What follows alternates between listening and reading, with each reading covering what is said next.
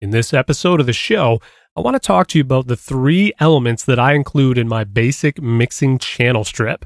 That's coming up on Home Music Studio One.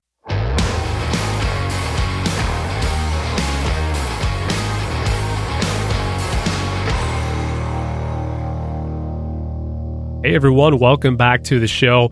Dave Maxey here, your host, and you are either listening or watching episode number 32 of the Home Music Studio One podcast. Glad that you are joining me once again. It's glad to be back with you again. This is the place where you can learn to produce professional home recordings, and you can do that on a limited or an amateur budget. You can also find us online at homemusicstudio1.com. Well, here's what I want to do in this episode. I want to talk to you about the 3 elements that I include in every channel inside my DAW as I begin mixing. These are the 3 plugins that I install first in order that I use for every channel on my DAW, and then I build upon that.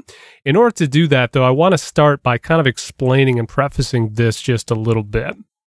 If I've got a project here that's open in Reaper, and I just created a project, inserted a single track, and then just clicked on Effects. And then underneath that, I've clicked on All Plugins. Now, this includes every plugin that came with Reaper, as well as the JS or the community developed plugins that came with Reaper. And then as well as, thirdly, the plugins that I've installed. So there's several VST packs that I'm using currently. So if I just scroll through the list of all plugins, I literally have hundreds of plugins that I'm looking at before me now. And I find that in one sense, this is great because I've got another option.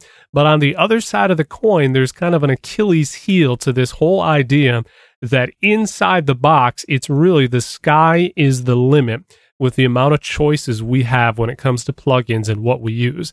And I talked a little bit about this in the past, that it's important to kind of simplify what you use.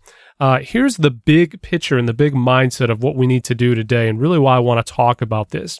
I find that the simplest way to get results, okay, and that's really what we're after, right? We want professional mixes. We want results at the end of the day.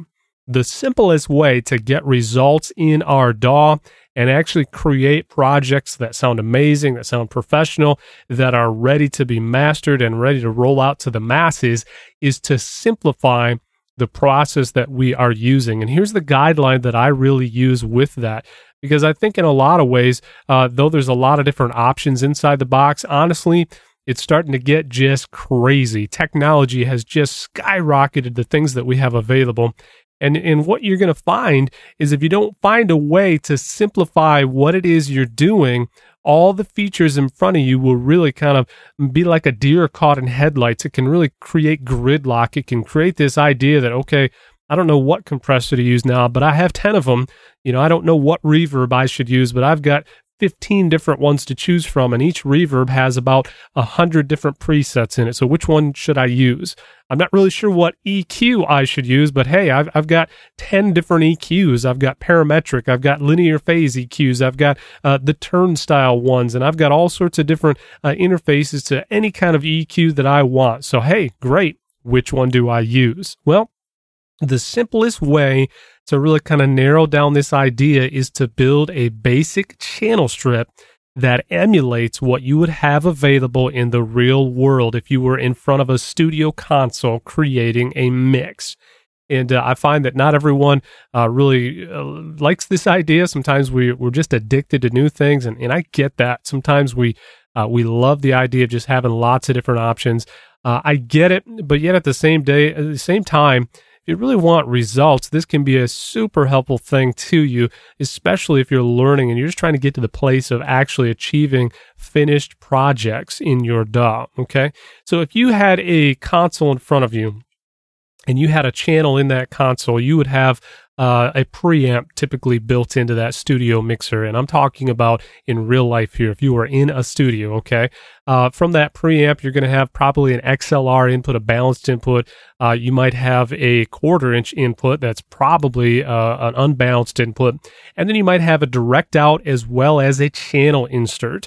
Those are going to be some of the first elements on that mixer. that direct out maybe patching into an audio interface or some type of digital analog converter, maybe a hard disk recorder that's taking a direct out from each one of those channels in that mixer and pulling that into some type of recording, either hard disk or just a in-the-box recording through some digital analog converter. But if we began to follow our channel strip down in that mixer, you, as I said, you may have a channel insert. And in that insert, you may have nothing plugged into it if you're recording in a studio, or you may have just a simple compressor plugged into there. One compressor that maybe there's a noise gate on it, or just basic compression where you're just kind of kissing the signal a little bit. You're just compressing that signal that's recorded a little bit. But my point here is you've got one compressor. You don't have 10 different compressors that you're tweaking at the point of tracking. Or even if you're in the place of mixing, which is really what this is all about, when your individual tracks are fed back from your digital analog converters or just fed back from your multi-track recorder into your analog board in order to mix, you may have access to one basic compressor on that channel.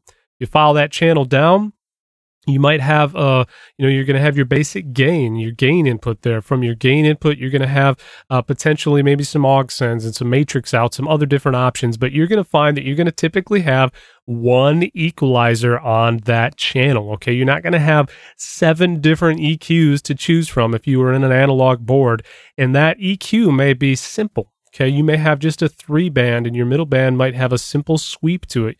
Maybe it's a couple of different sweeping options. You may have a low mid that you can sweep. You might even have, if you're doing really good, you might have an analog mixer that has a low cut or a low roll off on each channel that you have access to. Following on down the line, you might have a basic pan knob on that mixer. You might also have then your typical fader on that channel. And then, of course, your solo, your mute, those types of things are typical in an analog mixer. So how is it that we take the basic mindset of that, and obviously that's not exactly what every analog mixer would have across the board, but that's a general overview. How do we get from there to jumping inside the box? Now we've got literally hundreds of different options that we're trying to build our mixes with. And before you know it, with these hundreds of options before us, we're not achieving results at all because we spend our time really tweaking plugins. We spend our time reaching for something else, hoping that one thing is going to be the next holy grail. It's going to really give us the sound we're after. Okay. So here's what I do. I think to myself, what would I have in real life if I were sitting in front of an analog console creating and building this mix?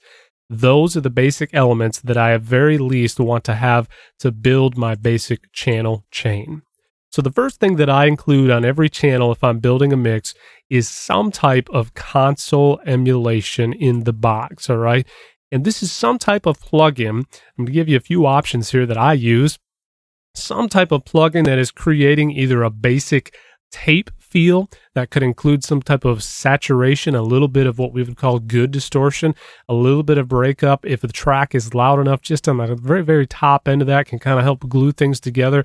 Something similar that if an analog board were driven at just the right way, that would emulate the color and the sound of that analog board, okay? And so the first thing I include is some type of console emulation that very often includes saturation. Maybe it's tube emulation. One free plugin that you can use in order to do that is actually this right here, Saturn from T West Productions, okay? This is a plugin that allows you to actually literally install this on every channel in your DAW, and then as well as every bus, and it actually has a channel and a bus option.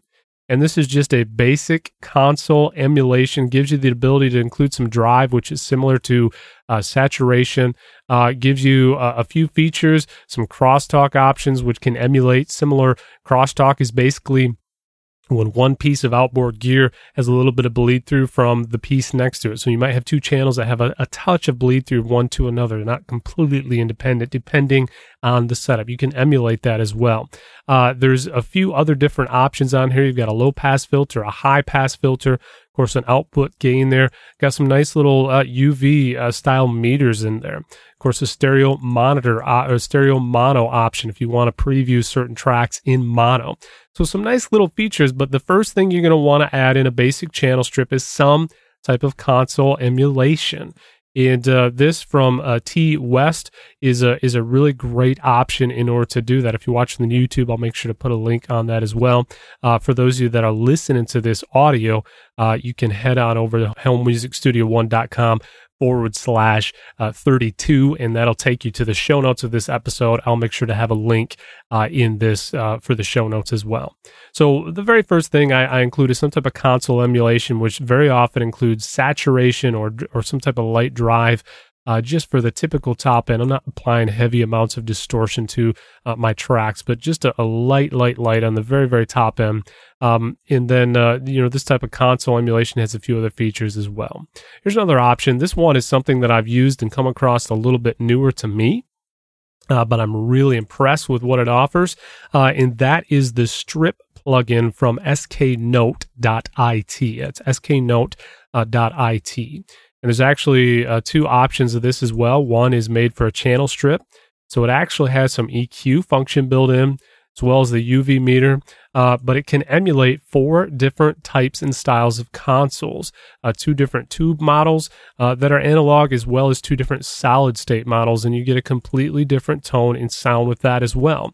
I often, in fact, I'm working on a project right now where I've got this installed on every individual channel. And then there's a bus version of this same strip, okay? So it's strip bus version. And the bus version actually has some compression options as well as that console emulation. The idea is that the first thing you're hitting in your channel strip is you're creating as much as you can the analog emulation of an outboard console. And there's another option in here as well. It's a little more about emulating the tape. But that is also the Ferric TDS from Variety of Sound. Again, I'll put links to all these that I'm mentioning in the show notes. Head on over to homemusicstudio1.com/32 to find those show notes. And so this is another thing that you can use. The tape style sometimes lends itself more to kind of the end of your chain, but this will also work as well if you want to create a little bit of breakup saturation in the beginning of your tracks. And I will say that these are very, very subtle changes in the effects here. Okay, so they're very subtle options that you want to include. They're not something that by themselves will create massive difference. They're something that collectively, if you have some type of console emulation in every channel, will collectively make a difference to the end result in your project. Okay, so the first thing I include is some type of console emulation. You might be interested to try one of those options that I've mentioned there, but narrow it down to one that you use, maybe 2 max that you use often, and then just begin to learn how to use them well. You don't need 10 different options. You don't need 10 different options and 75 different presets in each of them. Narrow it down to 1 or 2 that you can learn how to use well and get great results in a finished product. Okay. So the second thing that I include in my basic channel strip is a compressor, okay? And I find that many times, depending on your DAW, one of the most efficient compressors that you can use in just a single band compression often is the compressor that comes built into your DAW. Many times, if you're going to have this option on every channel, you're going to get the best use of resources often on the basic compressor that comes in your DAW. In the case of Reaper, the Recomp is the second thing that I include in my chain, just a basic compressor. One thing I love about this guy is that it supports side chaining. It has a high pass, low pass filter, so you can tailor what you're compressing. It has a pre-compression option on there. Some of your DAWs might have a function called look ahead. And so this just allows the compressor to scan that WAV file into to actually in milliseconds compress prior to the audio itself being run through. And so a lot of times you can just tighten up your mix a little bit depending on what it is you're compressing. So your basic attack and release are in there, ratio as well as knee values. And of course, it actually has a limiter output. So if you want to make sure that track is not clipping onto your compression, you can do that as well. a wet, dry mix. So you could use this for parallel compression, mix those signals. I find that this just got some great basic options, and getting used to using your basic compressor that might be typically part of your DAW or maybe something that came with your audio interface is a great way to go. Now, the next thing that I'll include in my chain is just a simple equalizer, okay? And again, I find the same thing to be true, that using an EQ that often comes with your DAW can be super helpful and many times the most efficient when it comes to computer resources.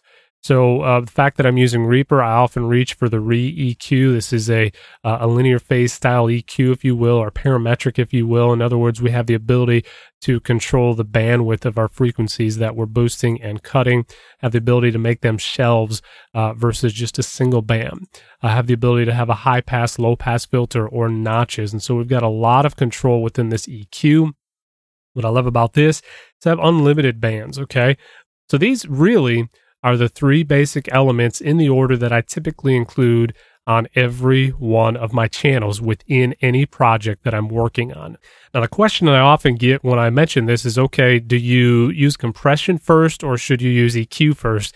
I often want to use EQ first, and so why wouldn't I do that? Well, the answer to that is simply yes. I find that for the most part, this interface works where I do a little bit of light compression first, because that's often what I would do if I were in an analog mixer.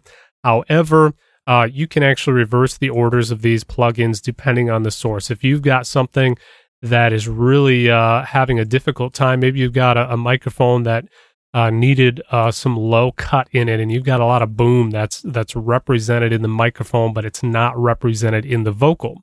You may want to put an EQ first and roll off some of that low before you then hit your compressor. But then from there, you just simply add another EQ on the back side of that compressor and then tailor on the project. So depending on how well your tracks were recorded, I often compress first, but there really isn't a right or wrong. It just depends on the material. And then from here, there's nothing wrong if you need to add an additional EQ or a different compressor in the order. But I find that you can really accomplish a lot with just this basic setup right here. And learn to use this basic setup well, your mixes are going to come out far better than if you had 16 different plugins on one channel and you're really trying to sculpt the sound 10 different ways from Sunday. It's better to learn how to use a few plugins really, really well and then achieve great results than it is to have access to a whole lot more and then just not know how to use it. It doesn't matter how much you've paid for a plugin. If you really can't use it well, it's really of little value in my opinion. So this is the basic channel strip that I always start with. From here, you can always build upon that. As I mentioned, if you needed to EQ first, then I would often maybe slap another EQ after that compressor and think of my first EQ as a little more repair, my second EQ after compression as a little more tailoring of the sound to build it into blending well with my mix. So cannot stress this enough. If you really want to achieve results, this is one way that, even though I've talked about simplifying your plugins in the past, this is one way that I actually apply what I've talked to you about and just really simplifying the options that I have. So, hey guys, if you got any more questions, let me know. If you've enjoyed and found this information helpful and you're listening to this in iTunes, I would love it if you would give me a 5-star written review. That helps other people find the podcast that can be helped as well. And it also helps me hear back from you. Okay, so I appreciate that as well. And then if you haven't joined us in the online community yet, now is a perfect time to do that. You can join literally thousands of people that are signed up on my free Affordable Home Recording Tips newsletter. And you can do that by heading on over to freerecordingtools.com. And just as a thank you from me to you for joining that community, I'll begin to send you super helpful tips weekly in your inbox, as well as instantly a free copy of my ebook entitled Understanding Compression in the Home Music Studio. A lot of super helpful information in there. That's become a very popular resource for a lot of people. So if that's you, head on over to freerecordingtools.com. And until next time, this is Dave Maxey with Home Music Studio One.